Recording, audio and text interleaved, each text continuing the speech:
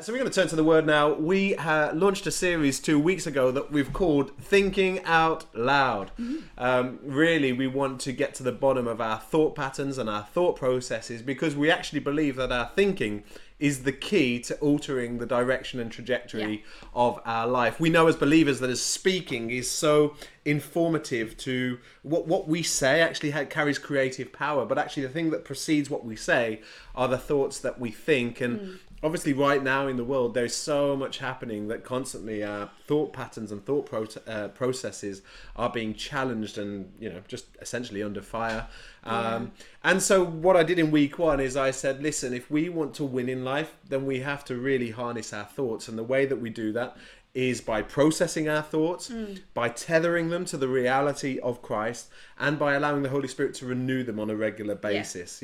We can't always just think the same. Actually, we need to go through multiple kind of evolutions of thinking in order to become the person that God wants us to become. And last week, Pastor Adam of Ferndown Campus spoke a brilliant message, as for me, about how we make a personal decision in how we respond to the challenges that we're up against. As for me and my house, and as for me. So if you didn't see that or hear that, go into last week's kind of broadcast, not now, at the end of this broadcast, and go and check it out.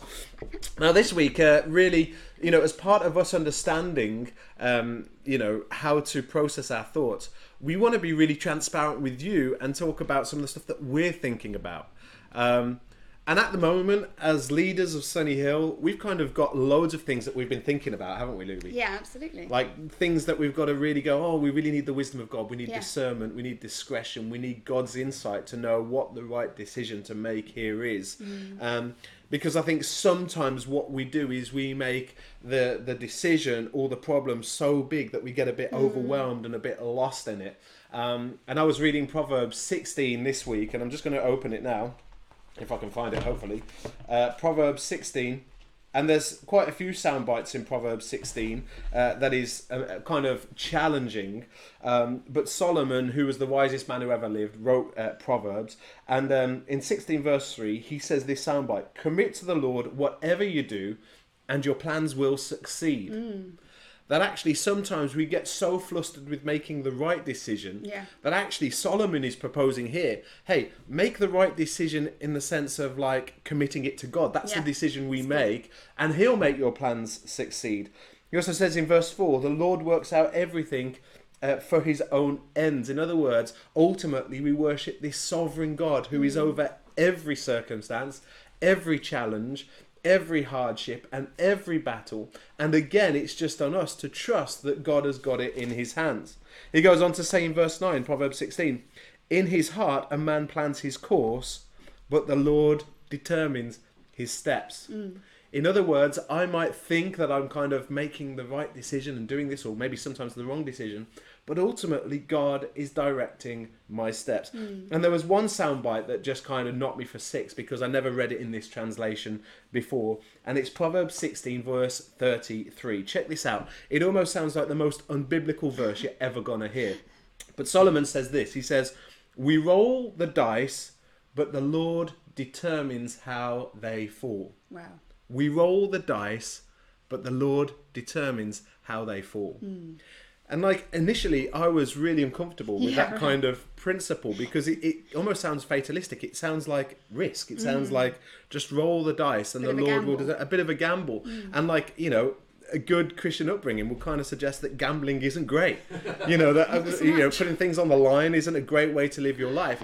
But actually, in the context of our walk with God, actually, I think there's something really profound, because ultimately, risk lives in the realm of faith, doesn't it? Absolutely. You cannot live a life of faith without operating in the environment of risk. Amen. If there's no risk, there's no need for faith. And so in this moment, as I was reading this Proverbs 16:33, thinking about some of the decisions we've got to make for our family and for the church, actually, there was just this liberating sense of, well, let's just roll the dice.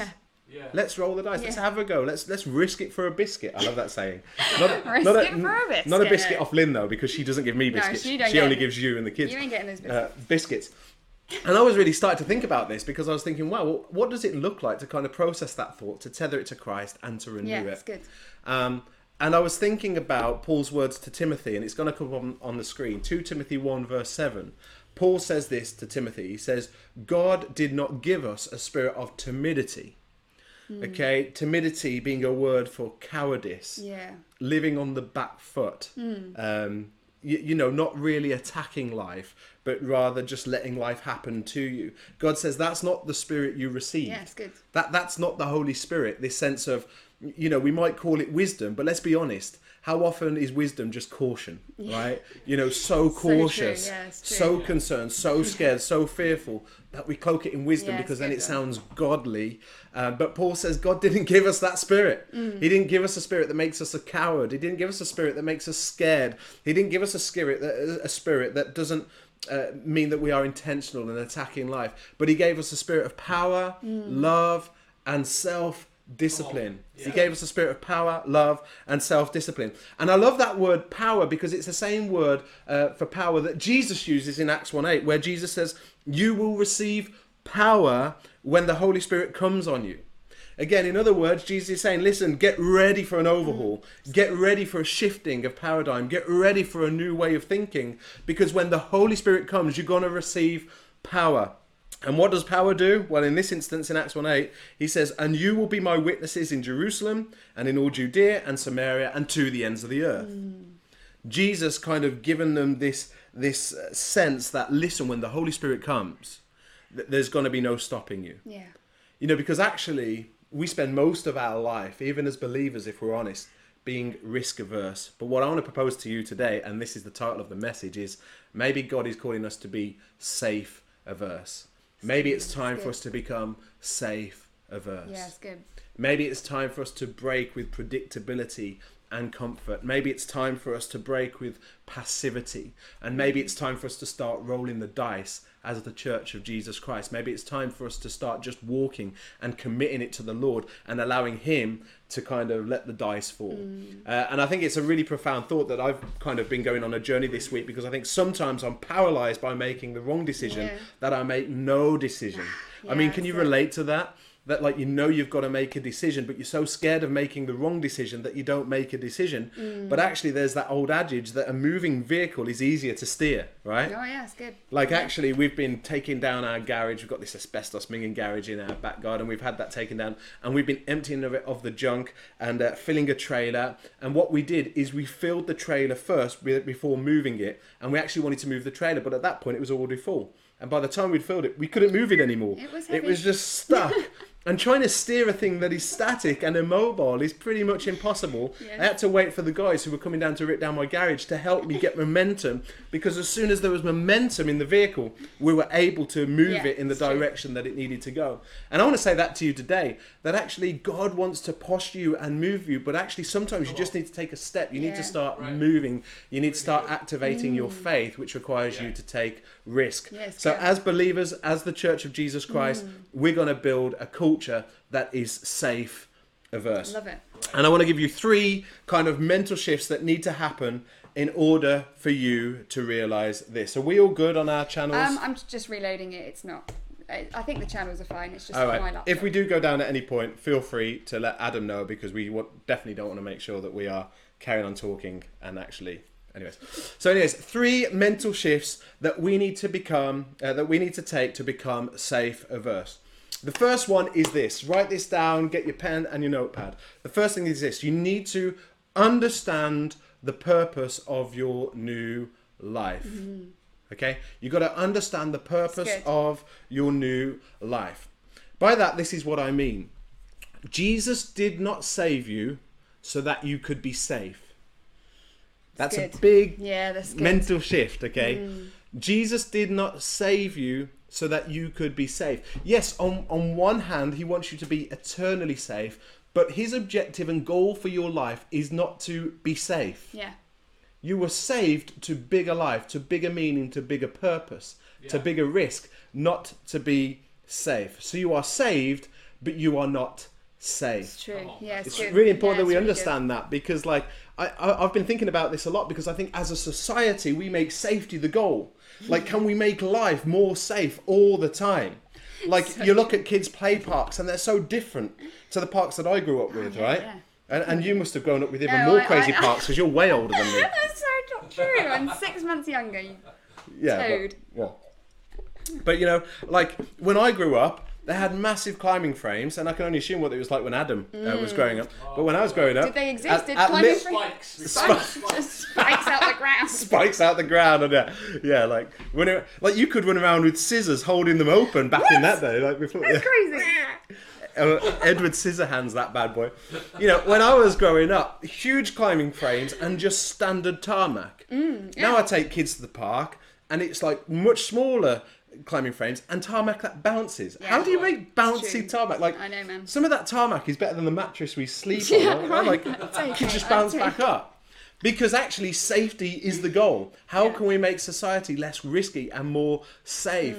Like we think about it when we come to risk assessments. We risk assess everything. Did we risk assess the tools on the desk? Because that came up in the group. I'm not sure we did, but I'm throwing you under the bus if anything comes of that, because it was your idea. Okay.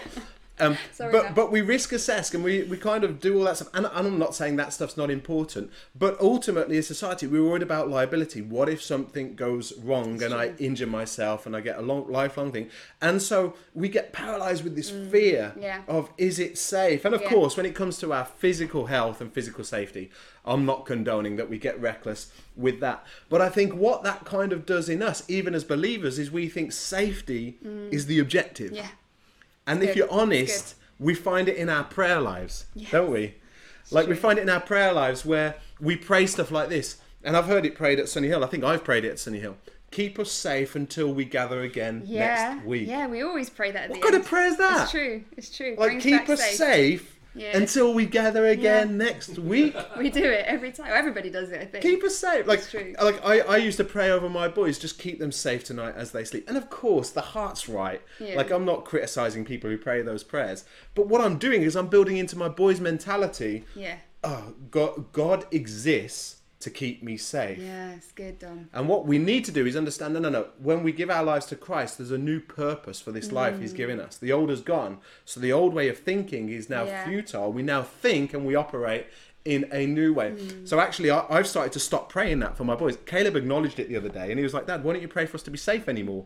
I was like, well, of course I want you to be safe, but actually, you know, that's not the objective of your life. Good, yeah. You know, I was thinking about the 5 missionaries. I was looking it up yesterday. 5 missionaries in Ecuador who went to witness to the Wadani tribe. I don't know how you pronounce that, right? And this was an unreached people group in Ecuador, and they didn't know what they were arriving to. They spent years trying to find them in the jungle, and they found them. And these 5 missionaries were killed upon contact with this tribe, speared as they were coming out of the plane. Okay, born again believers doing the purposes of God, like getting killed just in cold blood that day. Wow. Like it doesn't seem like a great testimony because it kind of feels like that's a waste of life. And I remember hearing an interview with one of the wives. I think his name was Nate Saint or something. And one of the wives of the missionaries that died says, "Well, how did it feel? Like, you know, how does it feel for you as a widow? The fact that he got off the plane and was killed." And she says, "What people don't understand is that he'd already died before he got on the plane. In other words, he died to himself. He died to his safety. He died to his need to have predictability and comfort in his world, so that it meant that he could step on the plane and go into a place of risk."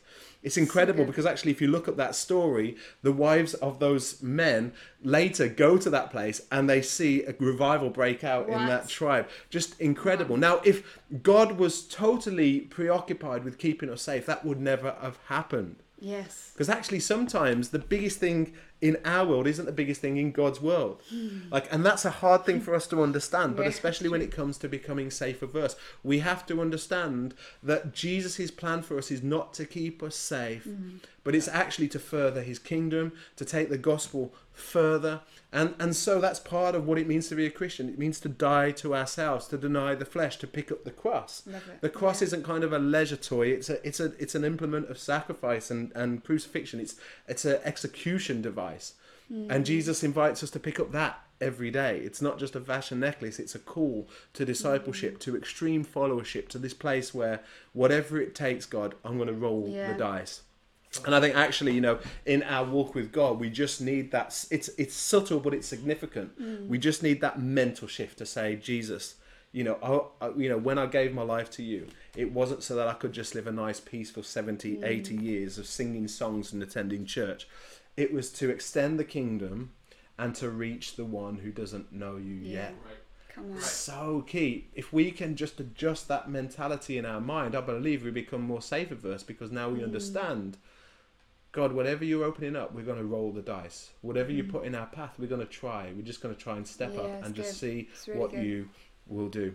I love this quote from Theodore Roosevelt. He says this: "It is not the critic who counts, not the man who points out how the strong man stumbles, or where the doer of deeds could have done them better." In other words, it's not the critic. You should have this quote coming up on your screen. It's not the critic who counts. It says this: "The credit belongs to the man who is actually in the arena, whose face is marred by dust and sweat and blood, who strives valiantly, who errs, who comes short again and again, because there is no effort without error and shortcoming. But who does actually strive to do the deeds? Who knows great enthusiasms and great devotions? Who spends himself in a worthy cause?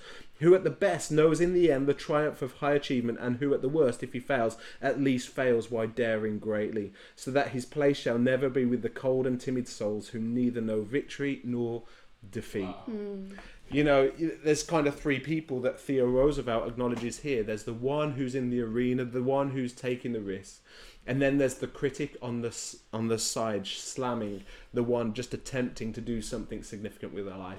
And then there's the one who attempts nothing. Theo Roosevelt says, listen, it's about being in the arena. It's about attacking life. So it's so important that in order to become safe averse, that we understand the purpose of our new life. The next one is this, and it's related to that. And this is really important for us, particularly in this day and age of consumerism. It's this: get an eternal perspective. So many of us live with a temporary mindset. And it kind of feels like we are, how do we say it? We're living in a small world, because actually the Ecclesiastes tells us that God has set eternity in the hearts of his people. That there is this yearning inside of us for something greater than just this temporal life that we live. However, we buy into the lie so frequently that it's all about the years that we live on earth. And this is hugely problematic in the purposes of God. Because if we want to be safe averse, in other words, if we want to take risks, we need to understand that we're living for something greater than just the 80 years at best on this earth. I've got this ball of string here. I'm going to go to camera 2. And on here, hopefully this is a kind of cool picture of all of time, if you like, or eternity, okay? So eternity is playing out. Here's the string. Okay, here's the string of eternity. It says in the scriptures that he's the Alpha and the Omega, the beginning and the end. He was there at the start, he's there at the end. He's an eternal God. He's the uncreated one. And so we have this season of time within this eternity. A season of time where we can reach people and invite them into a walk with Jesus. But it's eternity. It just goes on and on and on and on and on and on and on and on. This is great, isn't it? Gripping. Do a time lapse. Gripping TV. And on, right? And on, and on, and on. This meant I didn't have to prepare as long a message. And on. Have you got the right end? Have you got the right end? And on. It's coming, and it's on, and on. Oh, can you see this black bit? I don't know if you can see this black bit. Can you see the black bit there? I can see it, yeah. Do you want me to... Is it more obvious? There we go, the black bit on the string. And here's Dom's life.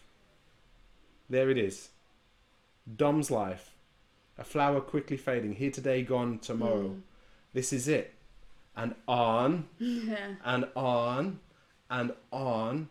But let's be honest, how many of us get so preoccupied with our moment?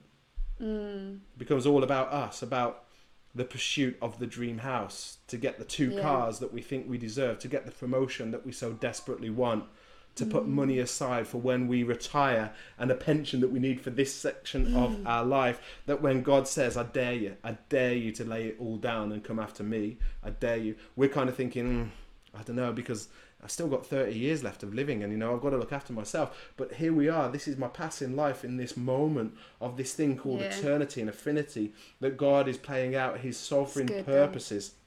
And on and on. Yeah. And actually, so much of Jesus' teaching is about the kingdom of heaven. This idea that you've got to cast your mind on things above. You've got to cast your vision on something bigger than the temporal life you are living. Because, of course, your life matters and you need to make your life count.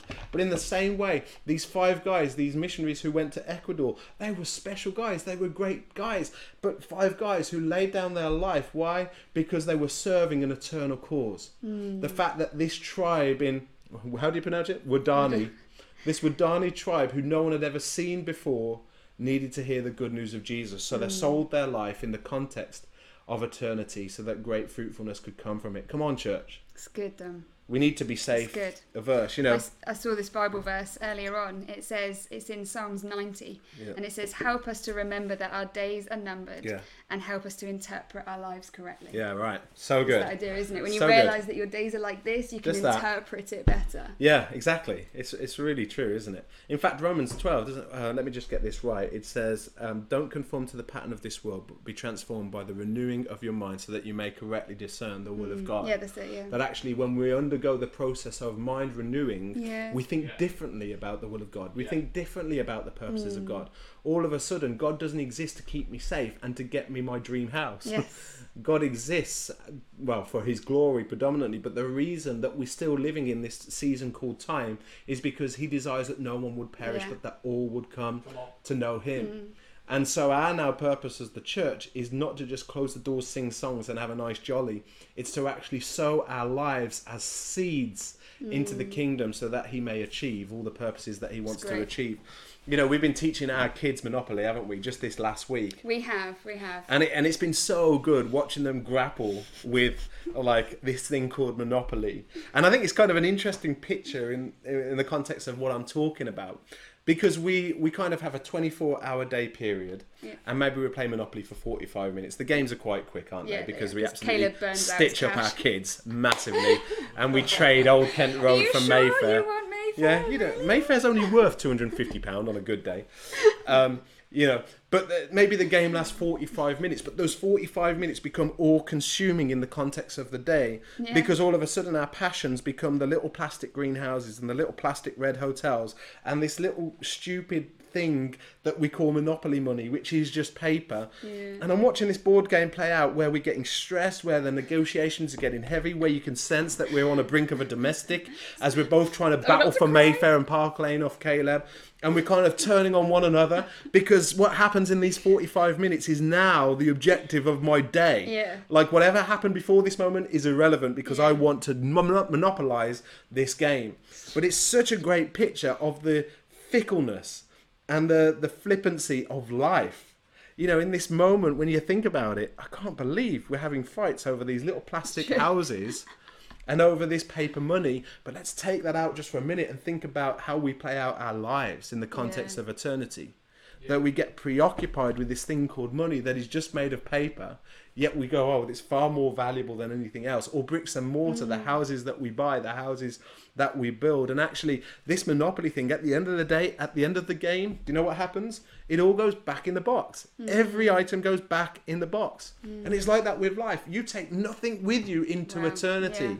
It's true. This is it. It all goes back in the box. Someone else will buy your house. Someone else will buy your cars. You know, it's a really interesting kind of thing to consider, that in the end of the day, when we take our eyes off the things that matters, the eternal purposes of God, and we fixate them on a temporary thing that we call life, it becomes the all-consuming thing. And what it does is it means that we become risk-averse rather than safe-averse. I want to make sure that my life is safe-averse, that I'm not looking to try and be more safe. I'm trying to take more risk for the kingdom. It's really good. And the final point is this. The mental shift that we need to make is that we've got to understand this, is that we go until God says no. We go until God says no.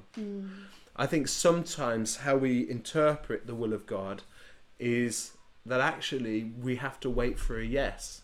That, like, God, is this what you want me to do? God, will you show me that this is a yes? But actually what I see through the narrative of Scripture is the opposite.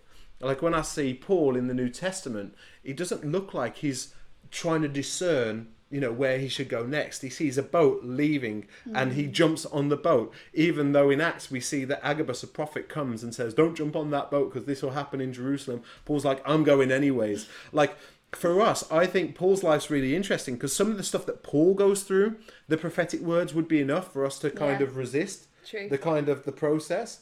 Or even the shipwrecks, the countless shipwrecks that Paul experiences, we'd go, God clearly doesn't want us to go there. But Paul just continues in the journey. And actually he continues, and the disciples and the apostles continue spreading the word through Europe. And what happens when they try to cross into Asia? It's not the right time. So the Holy Spirit says, no, not here, not now. Eventually it gets evangelized, but it's not where God wanted. And that's the anomaly. Yeah, it's true. It's not that God's saying yes to everything else, he's saying no to this. I think if we go back to the beginning of creation, here's an interesting thought for you. When God created all the trees, he says, hey, listen, you can eat from all the trees in the garden, but there's one that you mustn't touch. Yeah. And I think what we've done over millennia as the church is we've said, there's millions of options, but only one is good. Yeah. There's only one yes. Yeah. There's only one yes. And we live this kind of risk-averse kind of life. Lord, just give us a yes because I'm living on a knife edge here. Give me a yes.